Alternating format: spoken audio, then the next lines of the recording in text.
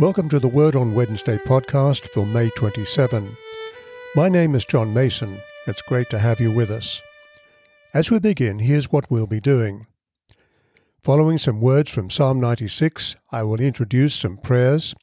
Prayers will also be led by Catherine Jacob. Prayers are from an Australian prayer book, 1978. Andrew Pearson will bring us a Bible reading from the New Revised Standard Version. Andrew is the Dean, Senior Minister of the Cathedral Church of the Advent, Birmingham, Alabama, and Catherine is a member of the ministry team there. Music is also from the Cathedral Church under the direction of Dr. Frederick Teardo and Zachary Hicks.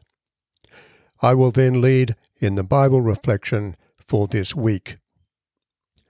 Let me now read from Psalm 96. Sing to the Lord a new song. Sing to the Lord all the earth. Sing to the Lord, bless his name, tell of his salvation from day to day. Declare his glory among the nations, his marvellous works among all the peoples. For great is the Lord, and greatly to be praised. He is to be revered above all gods. As we turn to prayer, will you join me in praying the prayer that our Lord Jesus Christ taught us? Our Father, who art in heaven, hallowed be thy name. Thy kingdom come, thy will be done, on earth as it is in heaven. Give us this day our daily bread, and forgive us our trespasses, as we forgive those who trespass against us. Lead us not into temptation, but deliver us from evil. For thine is the kingdom, the power, and the glory, for ever and ever.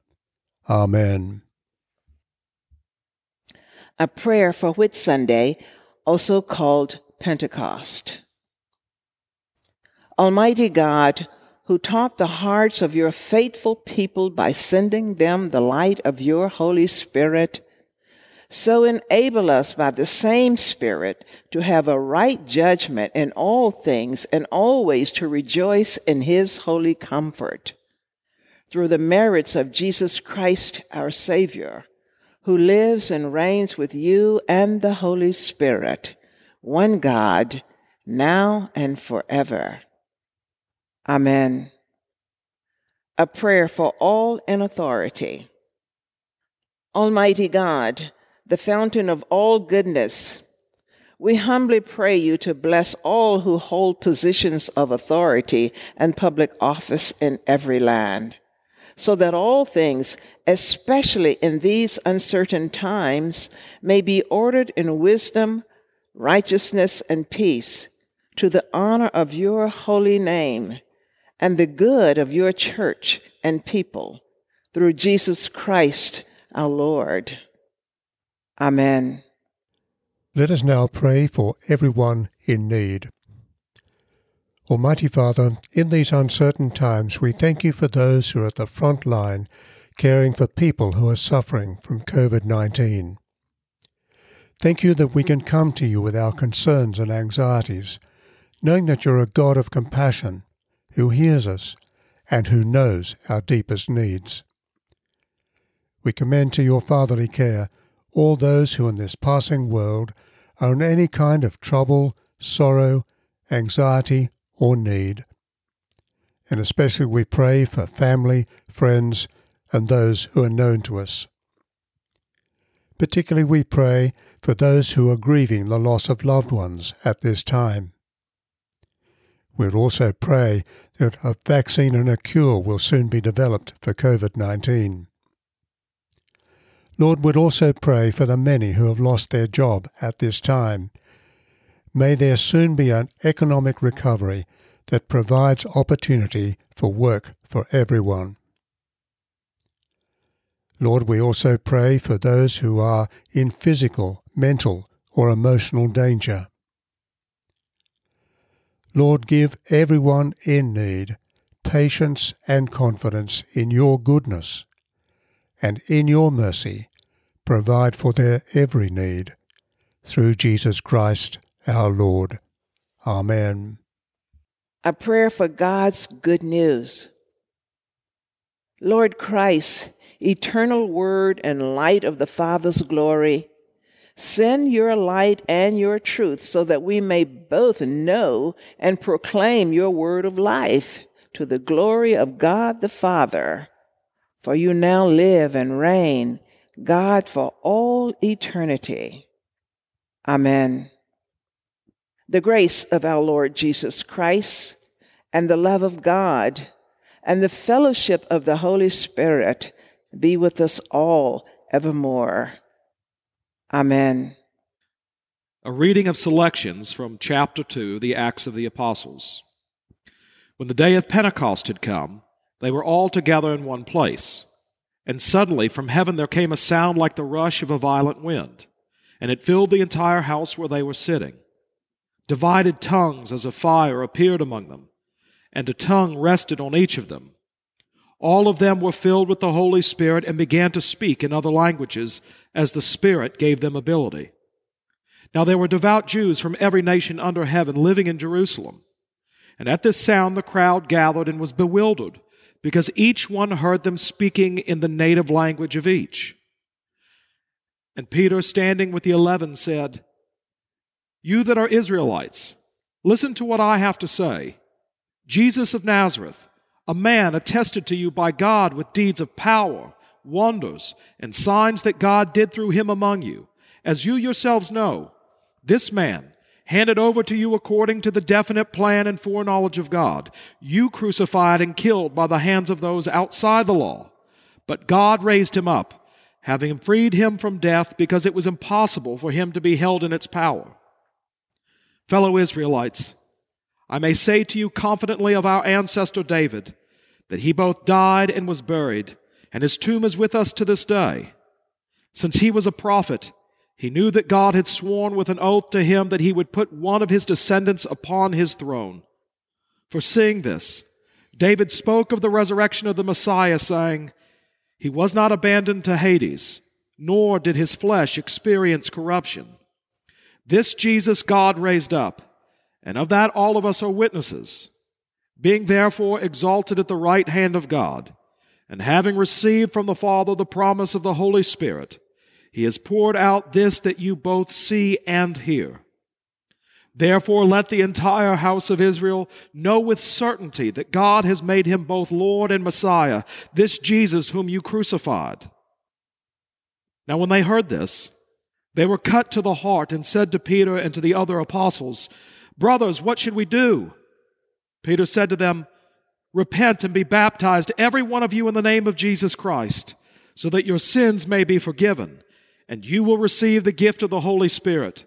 For the promise is for you, for your children, and for all who are far away, everyone whom the Lord our God calls to him." This is the word of the Lord. Thanks be to God.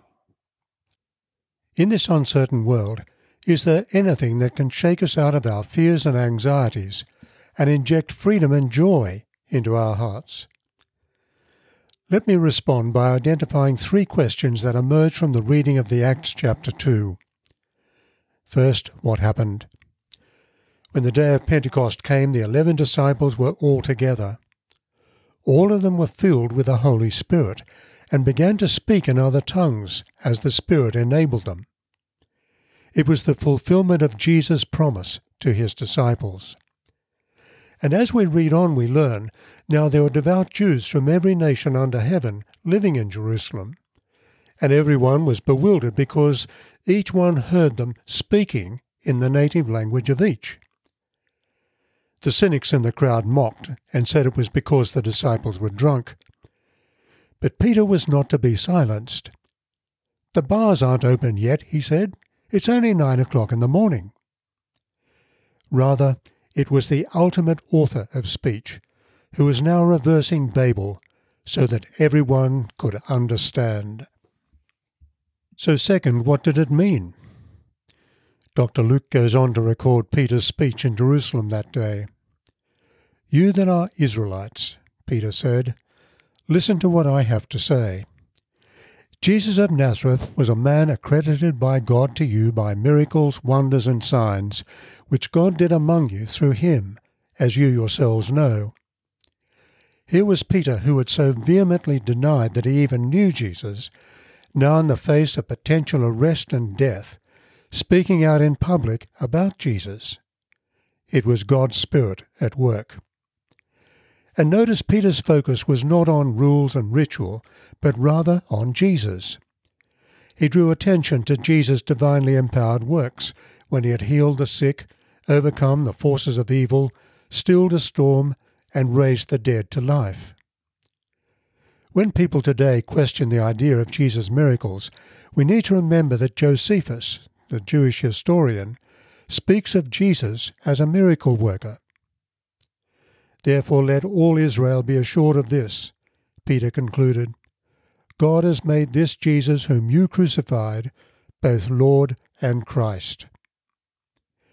Peter's speech was a logically developed, careful progression of ideas, moving to the climax of the Jesus story, his crucifixion and resurrection.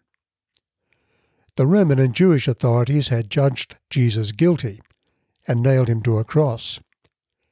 However, God from his supreme court overturned that judgment and raised Jesus from the dead. What does all this matter, we might ask? Peter's hearers were cut to the heart. Brothers, what should we do? They asked. Their eyes had been closed, but now suddenly they really understood who Jesus was. They were utterly ashamed, totally devastated. Previously they had mocked the dying Jesus. Now they saw the truth. Peter's response is one that we all need to hear. Repent and be baptized, every one of you, in the name of Jesus Christ, so that your sins may be forgiven. He didn't tell his hearers that they should now turn over a new leaf and start living more moral lives. Rather, he focused on their relationship with Jesus. Repent, come to your senses about Jesus, he was saying. Turn to Jesus Christ as your Lord and ask for his forgiveness for not honoring him. Because Christ died in your place, God holds out his full and free forgiveness.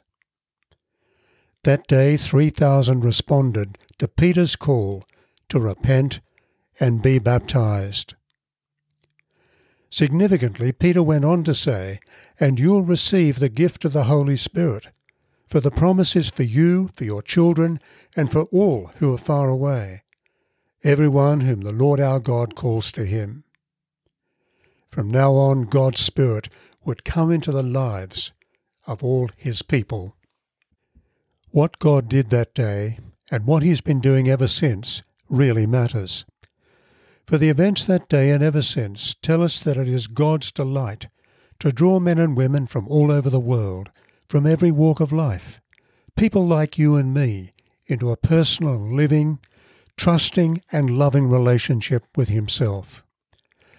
Because God is the majestic, all-powerful Lord over all things, his love awakens within us a deep joy and a true delight in him, come what may.